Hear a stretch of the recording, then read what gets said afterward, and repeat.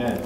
Amen. All right. Tonight we're going to be beginning a new series. It's going to be taking place on Sunday evenings, and it's going to be on the subject of end times Bible prophecy. So what we're going to be doing is we're going to be touching on each week a different subtopic that would be related to a different category of the topic of end times. Now, of course, this is given, the recent events and things that are happening right now in our day and age. And I think it's good that we as a church are familiar with the book of Revelation and what is going to take place in the end times, what end times Bible prophecy is.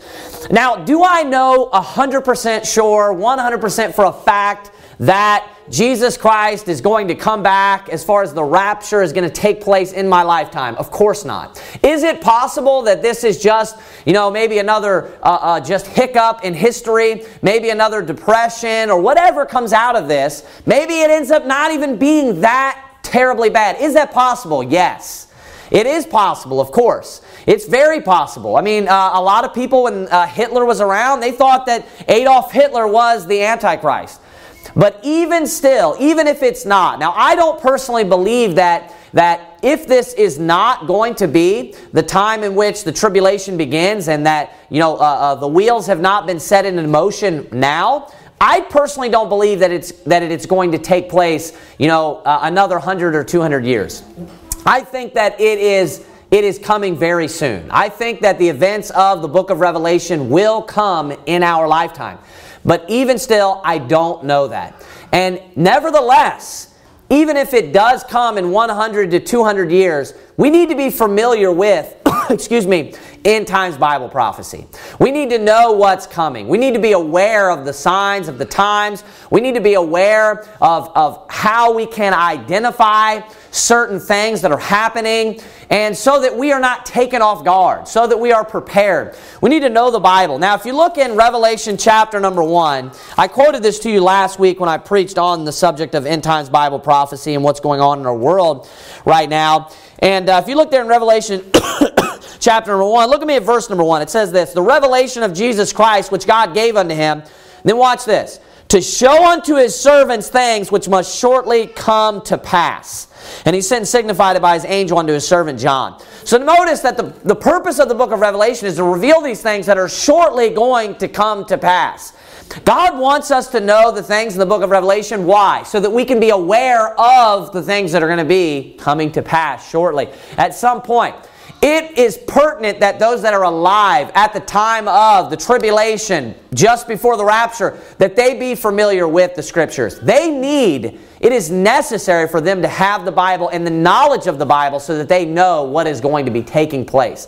So I think it's important, given the events, given the times and things that have taken place, that we right now make sure that we are very familiar.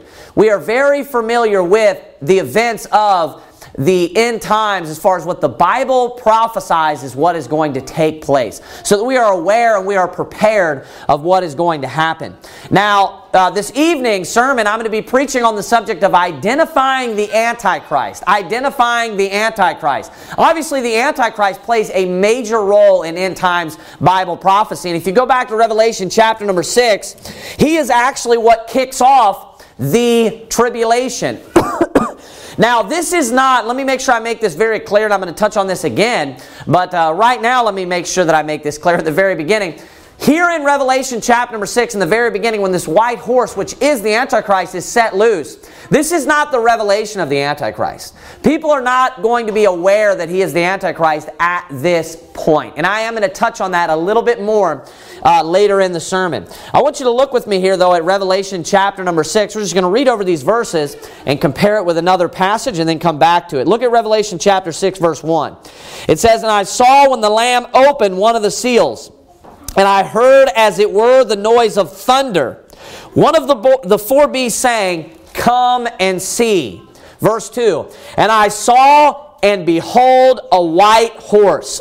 So notice he sees a white horse, and then it says this: "And he that sat on him had a bow, and a crown was given unto him, and he went forth conquering and to conquer. So what I'm going to be doing, I don't know where that bulletin went. Maybe I carried it. Here it is. What I'm going to be doing, slide a bulletin or a piece of paper, maybe just your finger if you'd like, in there to Revelation chapter number 6. We're going to be going back to Revelation 19. What I'm going to be doing for you is we're going to be going through all the passages that discuss the Antichrist. And this is going to be more so on a rudimentary level, more basic. I want to do a more exhaustive study on the Antichrist later, so we're definitely going to be coming back to him. But this is going to be basic. We're just starting out. So this is going to be, as I said, rudimentary or elementary. I just want to give you some of the identifiers or some of the characteristics that people will a lot of times misunderstand, misconstrue, and then confuse, have a little bit of confusion about what the Antichrist is going to be like. What is he going to look like? How is he going to act? Go over to Revelation chapter number 19. Revelation chapter number 19.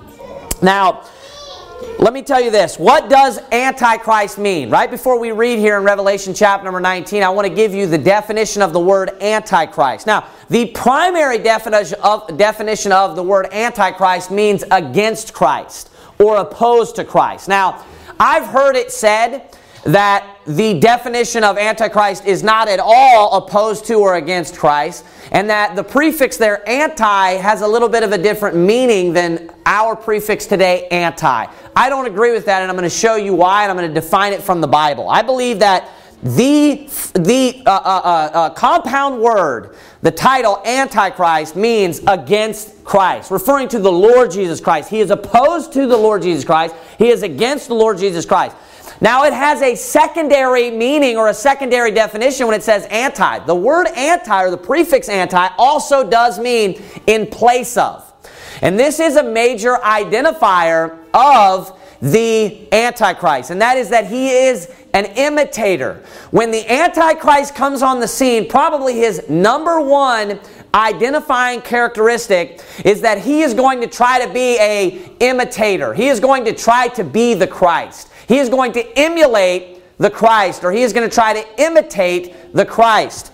I want you to look at, excuse me, Revelation chapter number 19. Look at verse number 11. Here's the record of when the Lord Jesus Christ comes back. It says, "And I saw heaven open, and behold, a white horse." Now, does that sound familiar right there, that exact phrase? These are called trigger phrases or trigger words in the Bible that bring things to your remembrance. This is exactly what we just read in Revelation chapter number 6. It said, "And behold, a white horse." Those exact words. Look at what it says next. "And he that sat upon him was called Faithful and True, and in righteousness he doth judge and make war." Now, what did it say in Revelation chapter number 6 that the man that sat on the white horse went to go do? It said that he went forth to conquer and went forth conquering and to conquer. What was he doing? He was going forth, judging and doing what? And making war. He was causing war. Now, if we were to keep reading down in Revelation 6 of the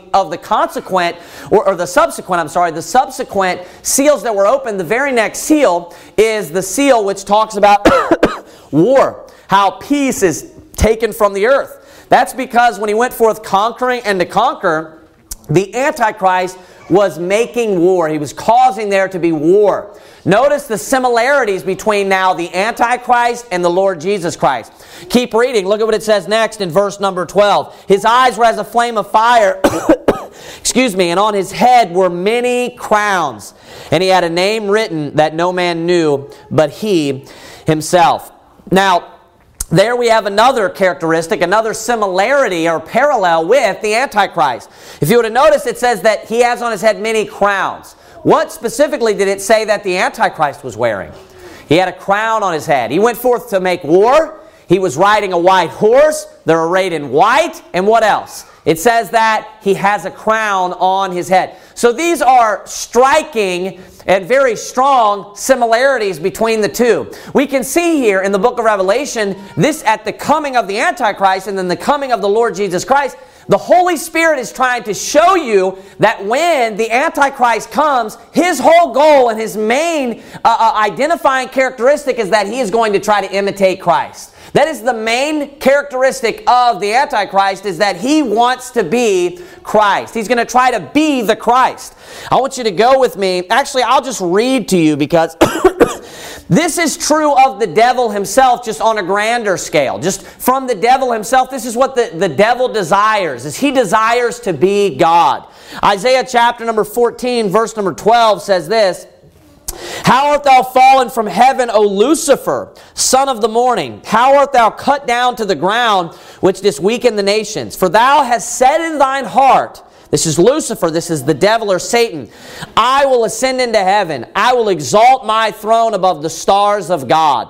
I will sit also upon the mount of the congregation in the sides of the north." That's talking about Jerusalem. "I will ascend above the heights of the clouds. I will be like the Most High.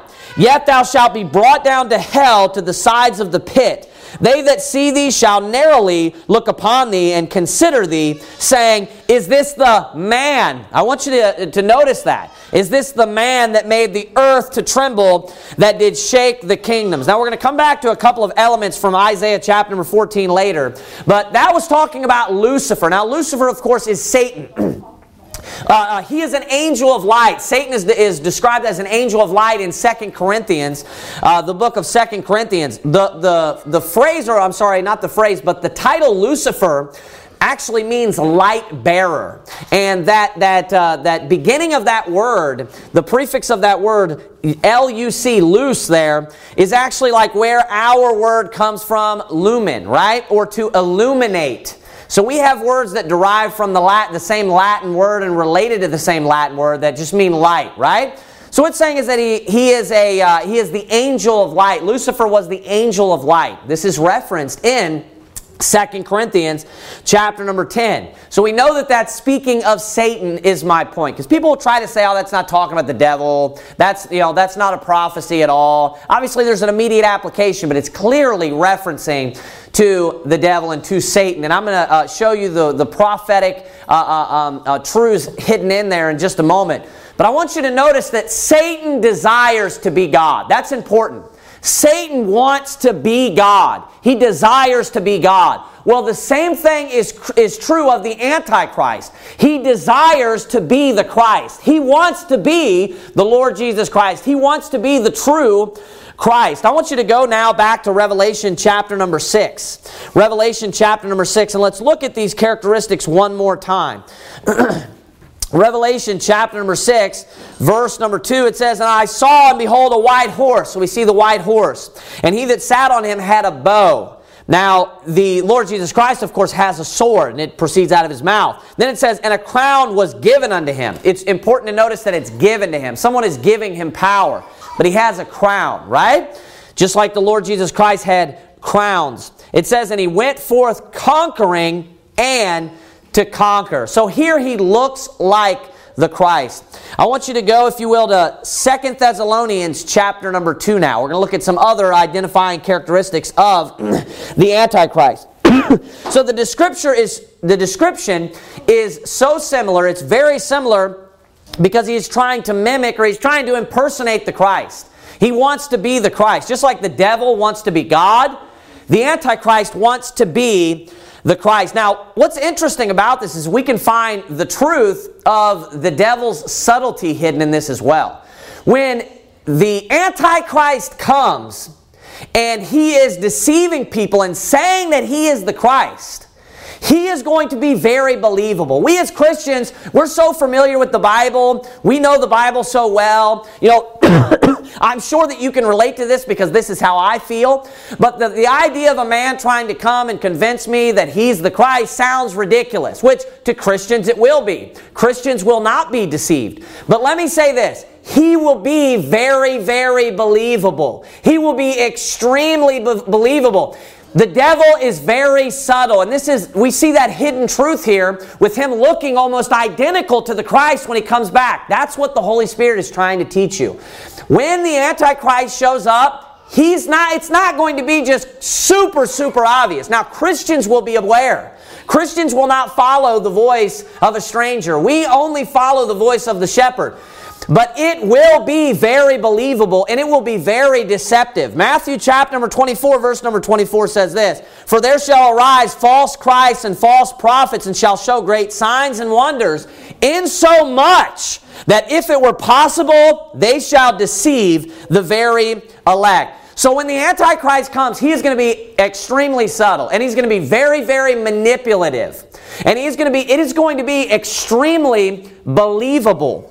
I want you to look with me at 2 Thessalonians chapter number 2. 2 Thessalonians chapter number 2, we get some more truths or identifiers about the Antichrist there. In 2 Thessalonians chapter number 2, this is an end times chapter here. We'll just begin reading there in verse number 1. It says, "Now we beseech you, brethren, by the coming of our Lord Jesus Christ, and by our gathering together unto him, that ye be not soon shaken in mind, nor be troubled, neither by spirit, nor by word, nor by letter, as from us, as that the day of Christ is at hand. Let no man deceive you by any means." Now notice this strong warning. Why is he warning so strongly? Because there's going to be people that are going to come before the time of Christ coming and Christ's return that are going to say, "Hey, I'm the Christ." Look at what it says next. "For that day shall not come, except there come a falling away first." Now that's an apostasy. People are going to apostatize and liberalize in their Christianity. And then it says this, "And that the man of sin be revealed, the son of perdition." So right there in verse number 3, that is speaking about the Antichrist. Now, I have here some of the different names that we're going to look at all of these tonight while we go through the Bible studying the Antichrist. Some of the different names by which the Antichrist goes by. He's referred to as, or titles, the Antichrist, the beast, son of perdition, prince, man of sin, and then in this very chapter he's called that wicked, and then a little horn. He's also referred to as by the title little horn. Now right here we see him referred to as that man of sin. That man of sin be revealed, the son of perdition. Now the most popular or famous title that we refer to the Antichrist by is probably the least clear one that refers to him as the Antichrist, which I personally believe is definitely calling him the Antichrist, and I'll show you why here in just a moment. But it's one of the least clear titles that are given to him. There is also, I did read that one, the beast. That's probably the most obvious one that he's referred to as over and over, and most common and frequent in the Bible. He's called the beast over and over again in a specific chapter about the Antichrist. Now, here if you look at verse number 4, look at 2 Thessalonians chapter number 2. I want you to pick back up there in verse number 4. Notice what it says. It says, "Who opposeth and exalteth himself above all that is called God." Now I want you to notice what it says that he does. What is an identifying characteristic of the Antichrist here? This is very important. It says, "Who opposeth and exalteth himself above all that is called God." Right? So what does anti mean? Do you remember what I said, the definition of even today, our word anti? If something is anti whatever, that prefix means against or opposed to. Now right here, the Bible is the best dictionary. So if somebody tries to convince you that anti means something else, they're not getting that from the Bible. And actually, I looked that up, and the only place that I could find that is in Greek lexicon. So I think that this person got that from a Greek lexicon, or from maybe that's what they said that this particular prefix meant at the time of the Greek of the Textus Receptus. But if I use my English King James Bible, and I look at what he's referred to as, right here we see the Antichrist, when specifically giving him titles, being called he who opposeth and exalteth himself. That makes perfect sense with the title Antichrist, because he is opposing and exalting himself against all that is called God, or above all that is called God, or that is worship. So there we see him being perfectly referred to as the Antichrist. Now, furthermore, we have those titles. The man of sin. So obviously he's going to be a very wicked man. The man of sin. And then he's called the son of perdition. So he's going to be a very evil man, and he's the son of perdition. Now, perdition means destruction. That's what the word perdition means. So he's the son of destruction. If you skip down to verse number 8, it says this, and then shall that wicked be revealed. So notice what he's called here as well, that wicked. So he's obviously an extremely evil man. He's the man of sin. Like that's what he's born out of, or that's what he came out of, kind of is how it's worded there. And he's also that wicked. So it's obviously an extremely evil man. If it's not enough to call him the Antichrist, where he is literally titled something that is against the Christ, it goes forward and goes further than that and refers to him as that wicked and the man of sin. Now in verse number 4, right here we're given another characteristic about the Antichrist. And again, I want to hit on this as I touched on it right in the very beginning of the sermon. Right here, he is declaring himself to be God. Now this is the actual revelation of him as the Antichrist. This is not the same exact timing or concurrent with Revelation chapter 6 verse 2 when that white horse goes forward. And I'm going to go through the timing of all of this in another sermon. But in Revelation chapter 6 verse 1 and 2 when that white horse goes forward, that's the very beginning of when the Antichrist goes on his conquest of conquering different nations and conquering different countries. He has not revealed himself as the Antichrist, or he has not went into the temple and declared himself to be God yet. That is yet to take place. But if you look here at verse number 4, another identifying characteristic of him is that he will one day declare himself to be God. Now I've heard people oppose this, but let's read it one time and see what it looks like it says. It says this, who opposeth and exalteth himself above all that is called God. Now, if that which is called God, right, the Lord, right, if someone exalts themselves above the Lord, what are they calling themselves? If they're lifting themselves up above God, who are they referring to themselves as, or who are they calling themselves? What makest thou thyself? The Lord, obviously. You would make yourself God. If you are exalting yourself above all that is called God or that is worshipped, so any God anywhere that's called God, you're saying you're above all of them. Do you know what you're saying in that sense? The way the Bible words that is God of gods or Lord of lords. It's very silly to try to say that the Antichrist is not going to say that he is God. He is lifting himself up, it says here, above every God. So what would that make him? He would be the God of gods. He's saying that he is the ultimate Lord or God or whatever you want to refer to as powerful being. That's what he is saying that he is. Now, notice it says, or that is worshipped. Why? Because the Antichrist is going to demand worship also at this time. God is who receives worship. So this is very clear that he is going to declare himself to be God. It says, who opposeth and exalteth himself above all that is called God or that is worshipped. And then it goes forward and says this, so that he as God, notice that, as God sitteth in the temple of God, showing himself, watch this, that he is God. Now I've heard people say that he's just showing himself this. No, what that means is he's showing to others that he is God. It's just a different type of wording that the King James Bible uses. But what he's doing right now is this is a declaration to the world. He is proclaiming himself to be God.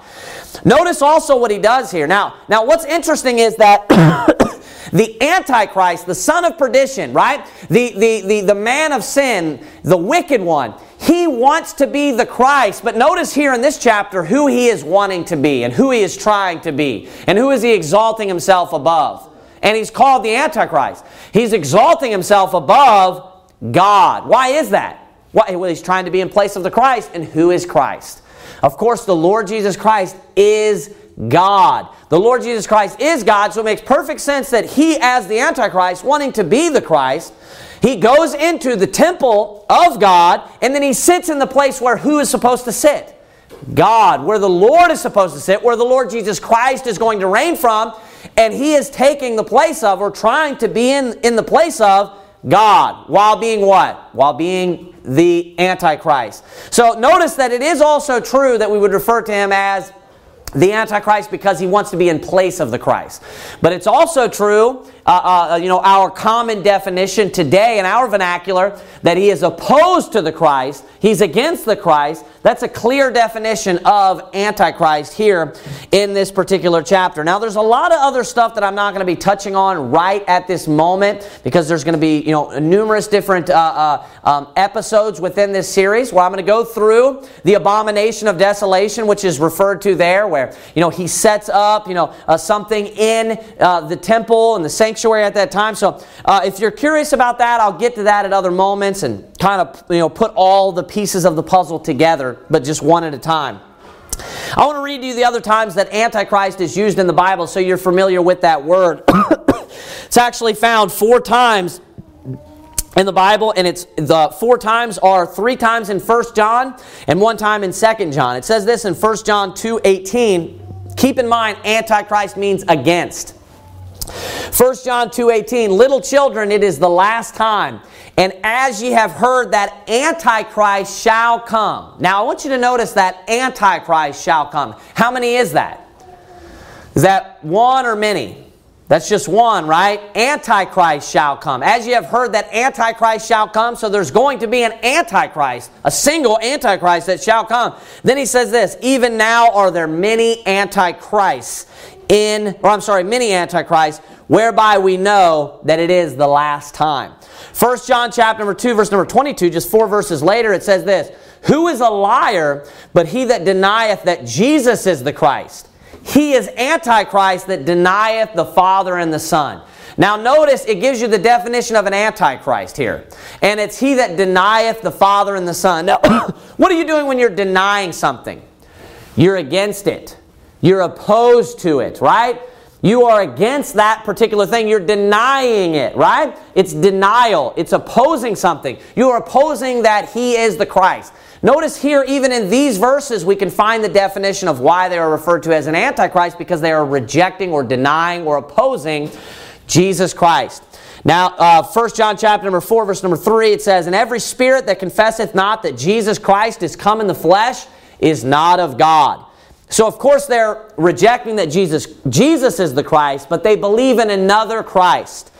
It says, and this is that spirit of Antichrist, whereof ye have heard that it should come, and even now already is it in the world. 2 John verse 7 says this, for many deceivers are entered into the world who confess not that Jesus Christ is come in the flesh. This is a deceiver and an Antichrist. So those are all the times that the word Antichrist is used in the Bible. I want you to go to Daniel chapter number 7. Daniel chapter number 7. Now, from Daniel chapter 7 to Daniel 11, the character of the Antichrist is discussed quite a bit. Daniel chapter number 7, the book of Daniel, Daniel 7 through 11, gives us a lot of details that the book of Revelation does not give us of the end times. Here we're going to look at Daniel chapter number 7, verse number 7. The Bible says this, after this I saw in the night visions, and behold, a fourth beast, dreadful and terrible and strong exceedingly. And it had great iron teeth. It devoured and brake in pieces and stamped the residue with the feet of it. And then it says this, and it was diverse from all the beasts that were before it, and it had 10 horns. Now this is the beast that is described in the book of Revelation. Look at verse 8. I considered the horns, and behold, there came up among them another little horn, before whom there were 3 of the first horns plucked up by the roots. And behold, in this horn were eyes like the eyes of man. And then it says this, and a mouth speaking great things. Now get Revelation chapter number 13 in your other hand, in your right hand. Revelation chapter number 13. This is going to be another characteristic or an identifying characteristic of the Antichrist, and it is that the Antichrist is going to be very charismatic. He's going to flatter. That phrase is actually used to describe him. We'll see that here in a minute. But he's going to be a flatterer. He's going to be a very good speaker. He's going to be very charismatic. Now, man is able to be extremely charismatic at times.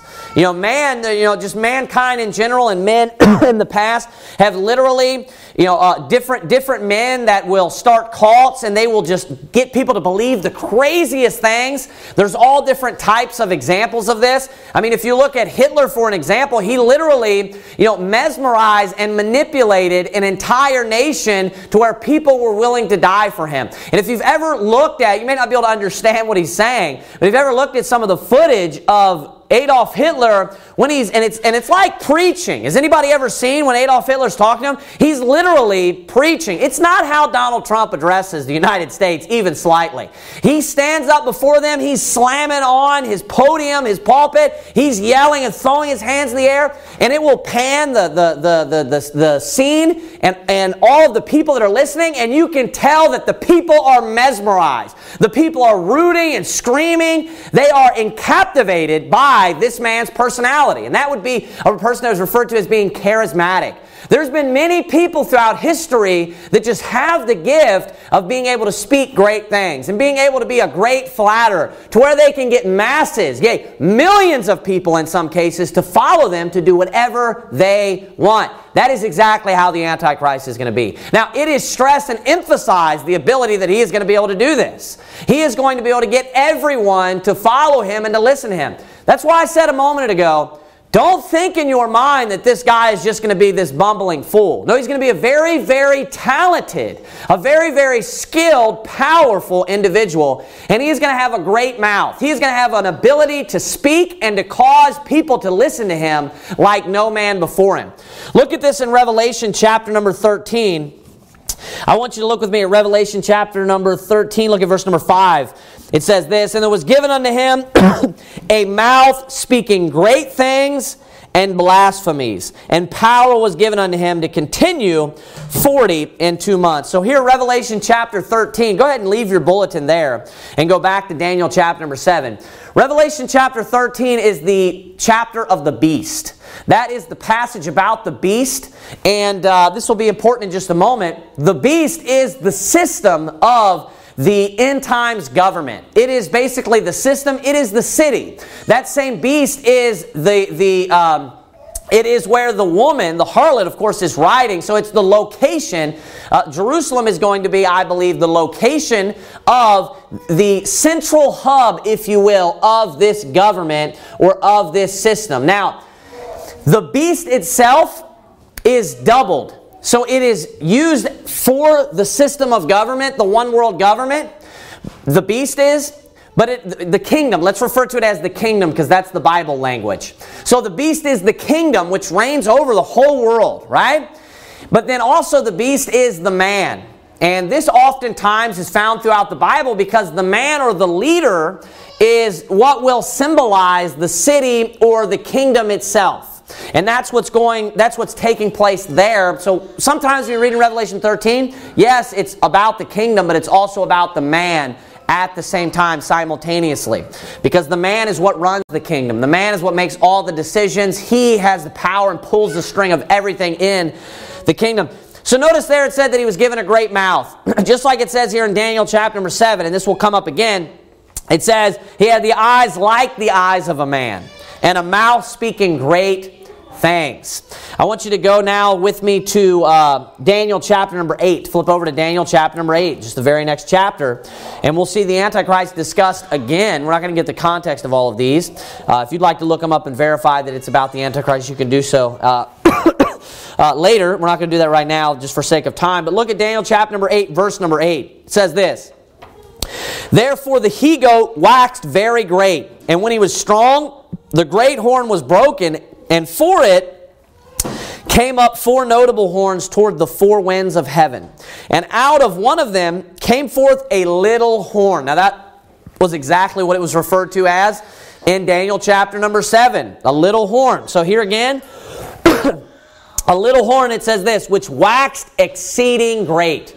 So notice he grew, or he became exceeding great, toward the south and toward the east and toward the pleasant land. And it waxed great even to the host of heaven. And it cast down some of the host and of the stars to the ground and stamped upon them.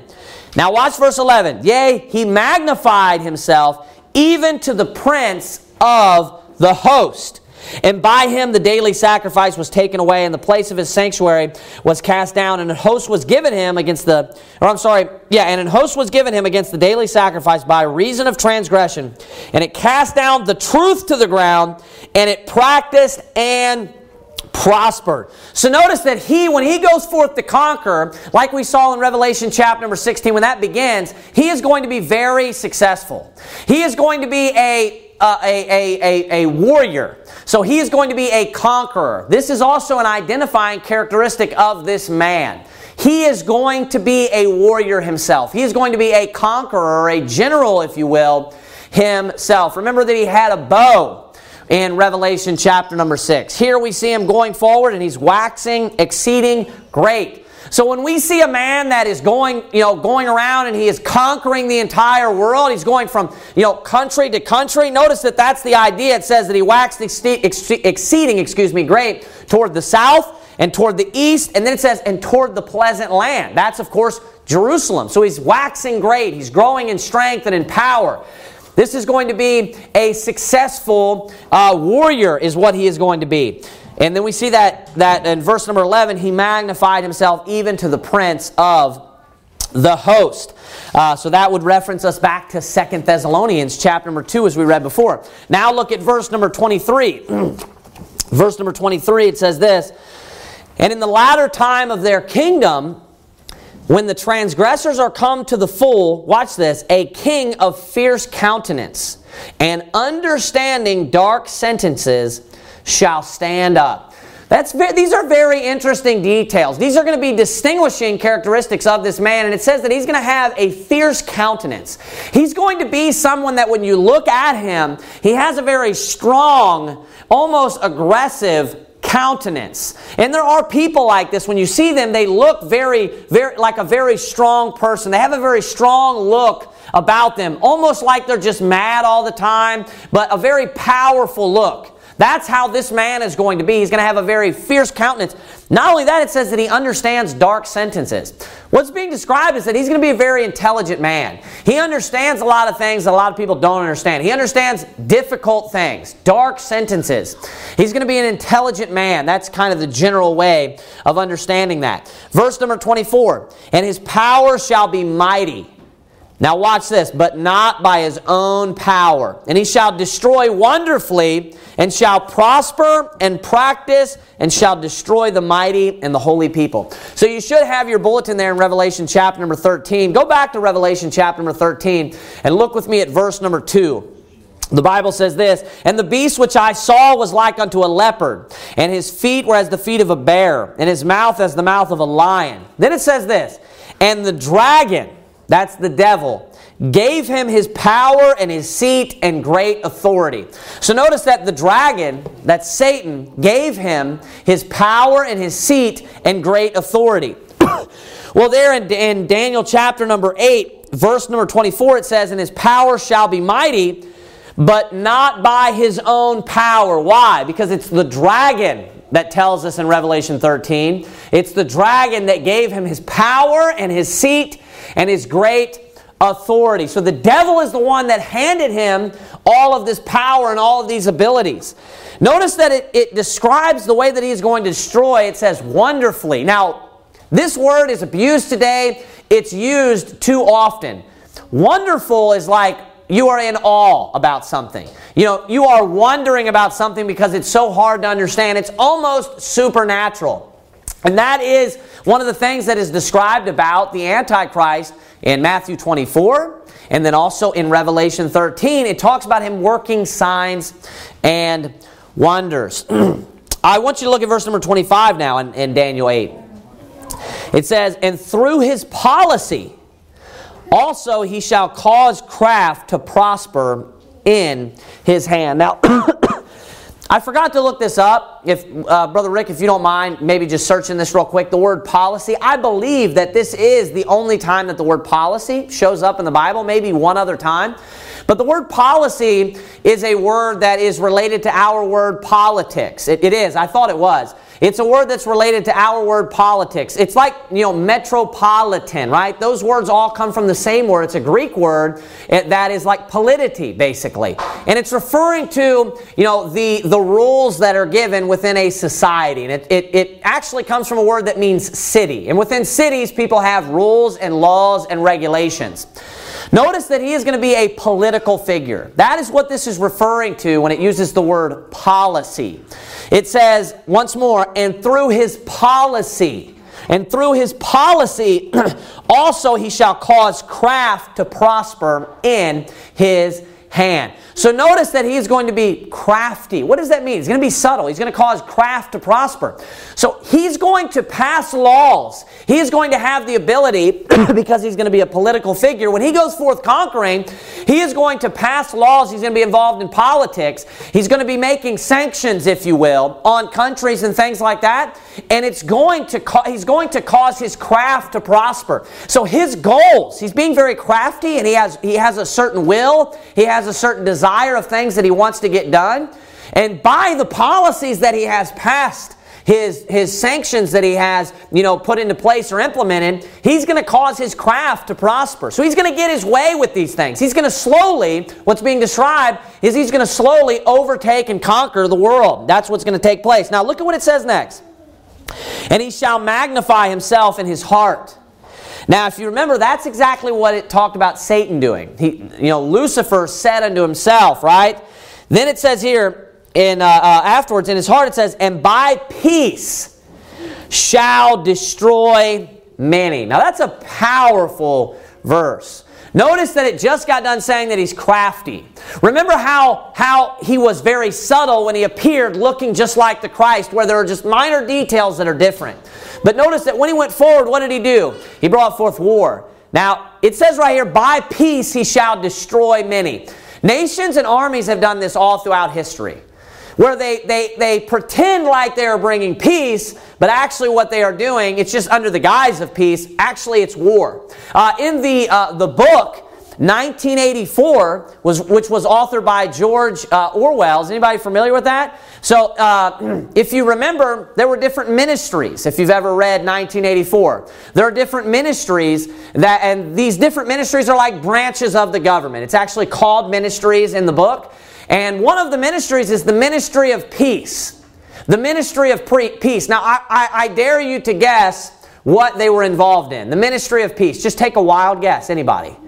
Warfare. They were the ministry of, it was their military, but it was called the ministry of peace. Now, of course, in 1984, this is where we get the Orwellian nightmare. People will use this phrase, right? It's from George Orwell's books, and this very ominous picture that he paints of just living in, basically everybody's living in ghettos and oppression and under a tyrannical government.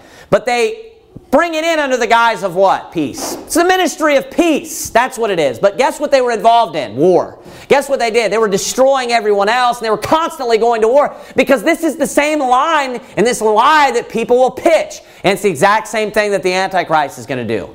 He's going to pretend like and act like he's bringing you peace. He's going to go to nations that are down and out, that don't have much money, that need funds, and he's going to go to them and he's going to promise them peace. But guess what he's going to do to the entire nation? He's going to destroy them by his policies. And then by this also, he's going to be magnifying himself and exalting himself. Just nation by nation and kingdom by kingdom, he's going to be going forth and conquering each nation at a time by his policies. Magnifying himself more so as he goes and passing policy. So he's going to be a political figure. This is huge. He's going to be a political figure. He's going to be a general that is on the front lines. He's going to be a man that's on the front lines. He's going to be a man that is in the place of and against the Christ. He wants to be like the Christ. He will eventually, of course, exalt himself above God. That's going to take place much later. He's also going to be extremely charismatic. He's going to be a man that's very, very charismatic. We'll see this further. I want you to look with me at, let's look at verse number, go to Daniel chapter number 11. Daniel chapter number 11 now. Daniel chapter number 11, let's look at verse number 32. Daniel chapter number 11. So this is, the subject of end times Bible prophecy is very deep. So unlike usual, my sermons aren't going to go an hour and a half. They're going to go probably about 40 minutes, 45 minutes each time, just because it's a lot to swallow. It's a lot to chew on all at one time. It's a very deep subject. There are a lot of details. That's one thing about the Bible with its prophecies. You know, a lot of people, they try to predict things, all of these supposed holy books that fail prophecies constantly, they try to loosely guess things, like Nostradamus. They try to just, put a general application on things. You've heard that before. That's what people will try to do when they know that they themselves are not able to truly predict a future event. The Bible's not like that. That's what's very interesting about the Bible, because the Bible's actually true and written by God. The Bible gives you very, very specific prophecies. If you look at all the prophecies of the Lord Jesus Christ, they're not loosely stated. What book, if it's trying to just guess something, would do something like that? They're very, very specific, and there are multiple. There are hundreds of prophecies of the Lord Jesus Christ. The book of Revelation is the exact same way. This is one of the things why people do dedicate and devote full ministries to end times Bible prophecy, because there is so much in the subject of Revelation, end times, and what's going to happen in the future. So we're going to go through this week by week, and the sermons will be shorter, and they're going to be very focused or centralized on certain topics. Because of that reason, a lot of details are given to us about end times. Look at verse number 32 in Daniel chapter number 11. Daniel chapter number 11, verse number 32, it says this, "And such as do wickedly against the covenant shall he corrupt by flatteries." So notice that he's going to have a covenant here. And those that do wickedly against the covenant, so he's going to corrupt by flatteries, it says. So there are going to be people that are going to go against the covenant. It says he's going to corrupt them by flatteries. That shows us that he's going to be a flatterer, also referencing his mouth. It says, "But the people that do know their God shall be strong and do exploits." Now, I'll tell you what that sounds like to me is that he's going to have a covenant, and in this covenant, he's going to pass a law that people are not able to do certain things. And there are going to be people that even still, in spite of that, go against it. And those people are the ones that know their God, and they do great exploits. Then it goes forward in verse number 33 and says this, "And they that understand among the people shall instruct many." That right there is why it's important to know the events that are about to happen. Because there's a group that the Bible describes that understands.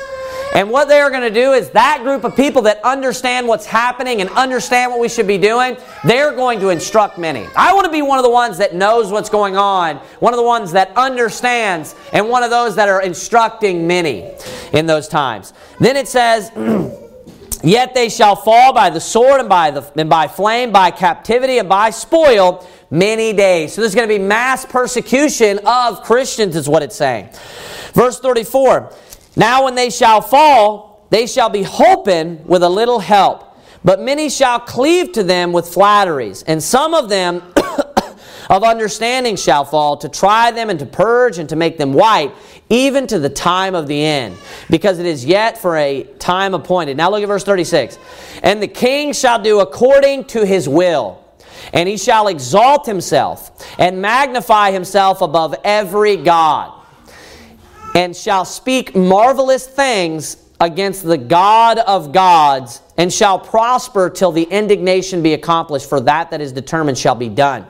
Now here we have the quotation that actually comes from 2 Thessalonians chapter number 2, where it says, "Who opposeth and exalteth himself above all that is called God or is worshipped." That is actually quoting Daniel chapter number 11, verse number 36. And notice that it says, "And he shall exalt himself and magnify himself above every god." And then it says further, "and shall speak marvelous things against the God of gods." Notice it referencing his ability to speak again. He's going to speak marvelous things against the God of gods. So who is this man specifically going to attack? I want you to notice that. This is another identifying characteristic about how he's going to operate. He is going to attack the God of the Bible. He is going to speak marvelous things against the God of gods. Yes, I realize he is going to speak against the other ones, but it singles out here, and it specifically references the fact that he's going to speak marvelous things against the God of gods, because that's who he's worried about. That's the one that he wants to exalt himself above. So if he is going to exalt himself above the God of gods, who is he saying that he is?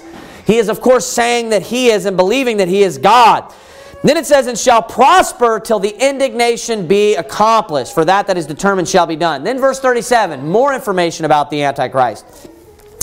Neither shall he regard the God of his fathers, nor the desire of women, nor regard any God, for he shall magnify himself above all. Now that phrase there, the God of his fathers, leads me personally to believe that this man is going to be a Jew.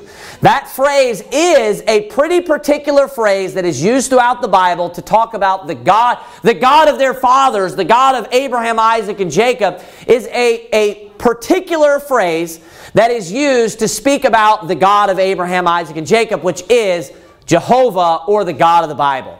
I believe that this man is going to be a Jew, which makes perfect sense why the location of the beast, of this centralized government, where the hub is going to be, is Jerusalem. And we know that this man is going to go into the temple. So notice that he's casting off the Lord, but he's still going into the temple and saying that he is God. That's the point, and that is actually what is being described here.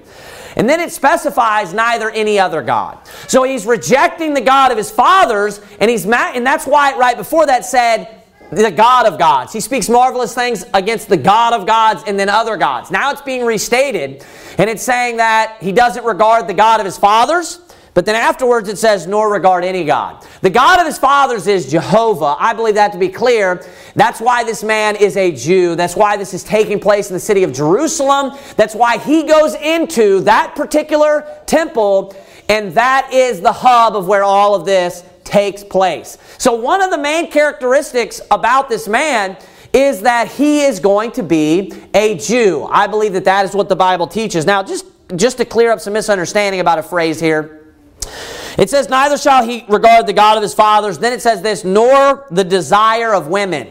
Now, I've heard people say, well, that means he's going to be a queer. That means he must be a homosexual because he's not desiring, women, nor the desire of women. That's not what this is saying. That's a vast misunderstanding of what this is saying. Because they're saying if he's not interested in women, that must be trying to say he's interested in men. If you read all of this, it's saying he's not interested in anybody but himself. It says, neither shall he regard the God of his father, nor the desire of women, nor regard any God. Now watch this. For he shall magnify himself above all. The point is this. He has no interest in anybody. You know who he has interest in? Himself. Now who does this sound like quite a bit? Who does everything that we've been studying here, when we're looking at the Antichrist, who does it sound like it's talking about? Sounds like it's talking about the devil, doesn't it? It sounds like it's talking about Satan. Now I want you to go back to Revelation chapter number 13. You can keep your hand here if you'd like, because I'm going to reference a few different passages to tie some things together. And then we're going to go to one other chapter and be finished. We'll conclude in this other chapter. So notice that it said he's going to magnify himself above all. So I'm going to turn also to Isaiah chapter number 14, where I read earlier. Isaiah chapter number 14. We are given a very important detail in Isaiah chapter number 14. Now, in Isaiah chapter number 14, this is a prophecy. It does have an immediate application of a man. And this man is a man that is a type of the Antichrist.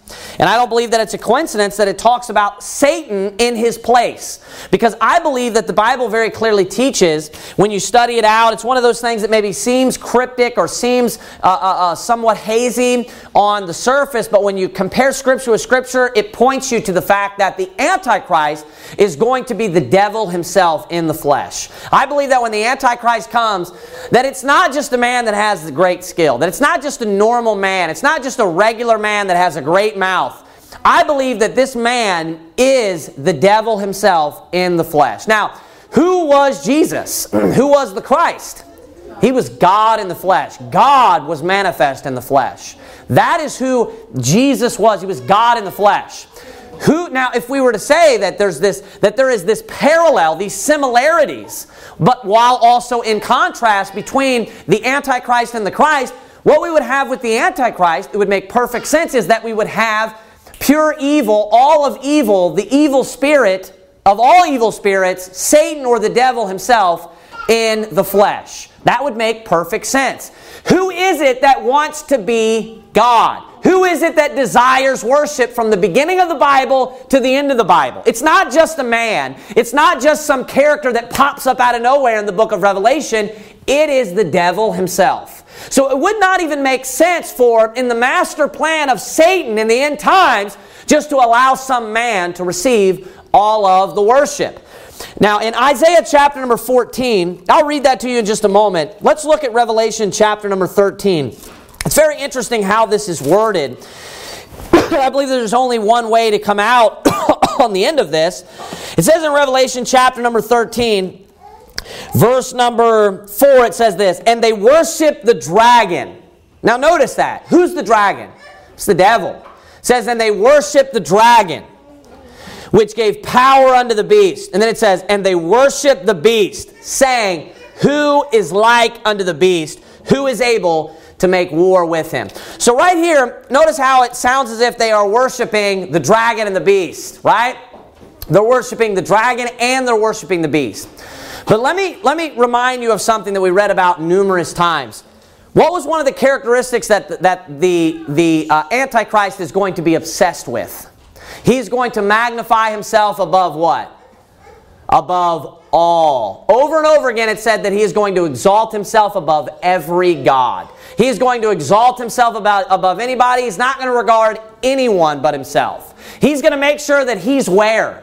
It even references that he's going to attack the God of gods. What is he interested in doing? And it's very clear. Making sure that he is at the very top and that no one is above him and that he receives all of the worship. Now here when it's saying that they are worshiping the dragon and they're worshiping the beast, what's taking place is that they are worshiping the dragon when they are worshiping the beast. It's just like when we worship the man Christ Jesus, who are we worshiping? We're worshiping God. We're worshiping Jehovah. It's exactly the same type of scenario. When the Antichrist comes, he's not going to allow anyone else to receive worship. He's going to go in and he is going to declare himself to be God. He's not going to allow some other person. He's not going to share this with some other person. And what's interesting is that is the exact same thing that the devil says that he is going to do. He's not going to allow anyone else to receive worship. He's going to make sure that he receives all of the worship. I'll remind you of that. Isaiah chapter 14 verse number 12 says, "How art thou fallen from heaven, O Lucifer, son of the morning? How art thou cut down to the ground, which didst weaken the nations? For thou hast said in thine heart." Now, if you remember, that was the exact same thing it said about the Antichrist in Daniel, I believe it was chapter number 9. It talked about how he, in his heart, exalted himself above all. "Thou hast said in thine heart, I will ascend into heaven. I will exalt my throne above the stars of God." Now watch this. Now who is speaking? Satan, the devil. The devil said this, "I will sit also upon the mount of the congregation in the sides of the north." Where is that at? Now of course it's heaven, but that is reflected also on this earth. And where is that located on this earth? The Temple Mount in Jerusalem. When it talks about the sides of the north, it talks about the mount of the congregation. A lot of times that's talking about Jerusalem also. Yes, it can be referring to heaven, but it's talking about Jerusalem also. And I want you to notice what the devil said himself. He said, "I will sit also upon the mount of the congregation in the sides of the north." Do you know who that is that actually walks in and sits down in the temple and declares himself to be God? It's the devil himself. It's the devil incarnate. Now, the book of Revelation and end times Bible prophecy can be fearful to people already. But just the concept, and I'm not trying to scare people any worse, but just the concept of understanding that this is not normal times. This is not just an average evil man. This is not just this wicked guy who's involved in some sin and just has a wicked heart. It's far, far worse than that. It is the father of lies. It is the father of murder. It is he, from which all sin generates from and all wickedness generates from. All of the wicked things that all people do on this earth, he's the one that tempts them to do it. But at this time, in end times Bible prophecy, in the end of the world, what's going to take place is the devil himself is going to be born as a man. He's going to be born as the man because he's trying to emulate that which the Christ did. He himself wants to be the Christ. He himself wants to receive worship. And what's going to take place furthermore is that he himself, the devil, is going to walk in the flesh as a man, and he is going to physically sit down in the temple, in the place where the Lord Jesus Christ should sit down. And he is going to claim himself to be God. This is what the devil always wanted to do. That's why they're worshiping the dragon, and that's why they're worshiping the beast, because the beast is the dragon in the flesh. That's why we read about the Antichrist. He has the will and he has the desire to exalt himself above all. It's very clear he's not going to share his glory with anyone. But then we see the devil saying the exact same thing. We see the devil prophesying and saying, I am going to sit down there. But then we see the Antichrist doing it. Makes perfect sense when we compare the two. He wants to be the Christ. So furthermore it says, I will ascend above the heights of the clouds. He says, I will be like the Most High. So what is he saying he's going to be? I'm going to be God. I'm going to declare myself to be God. Who did that? The Antichrist was the one that did that. Let's finish looking here at Revelation 13. And then we are going to turn to one last place, as I said. So let's quickly go through Revelation 13, get a couple more small characteristics and different identifiers of the Antichrist, and then we'll move forward. It tells us this in verse number 3. It says, And I saw one of his heads as it were wounded to death, and his deadly wound was healed, and all the world wondered after the beast. This is another major identifying characteristic. Major. He is going to have a deadly wound. He's going to go forth into battle because he's a conqueror. And there's going to be a time when this man, is wounded with a deadly wound, with what seems to be a fatal wound. But this man is going to basically come back to life. Now, if you just had a deadly wound, if he was just shot, and then just, he didn't die, but he just recovered, does that sound like something that would cause the whole world to wonder? It doesn't, does it? But I'll tell you what would cause people to wonder is if this man actually died and then came back to life. Now, what is the goal and the objective of the Antichrist? Imitate Christ. He came on a white horse. Jesus came on a white horse. Everything that he's doing, he's trying to be like Christ. Let me ask you this. What is the gospel? What is Jesus Christ's greatest miracle? What is the climax of the Bible? The resurrection of the Lord Jesus Christ. It's not necessarily the death. I thank God that he died for my sins, but the power, the Bible tells you, lies in the resurrection. So wouldn't it make perfect sense that if he wants to imitate the Christ and imitate the true Messiah, that he would imitate that which the Lord Jesus Christ receives all of his glory through? And wouldn't it make sense also that what would cause all these people to wonder would be a miracle where he died from a deadly wound and then came back to life? How much more if he was dead for 3 days and 3 nights and then came baof to life?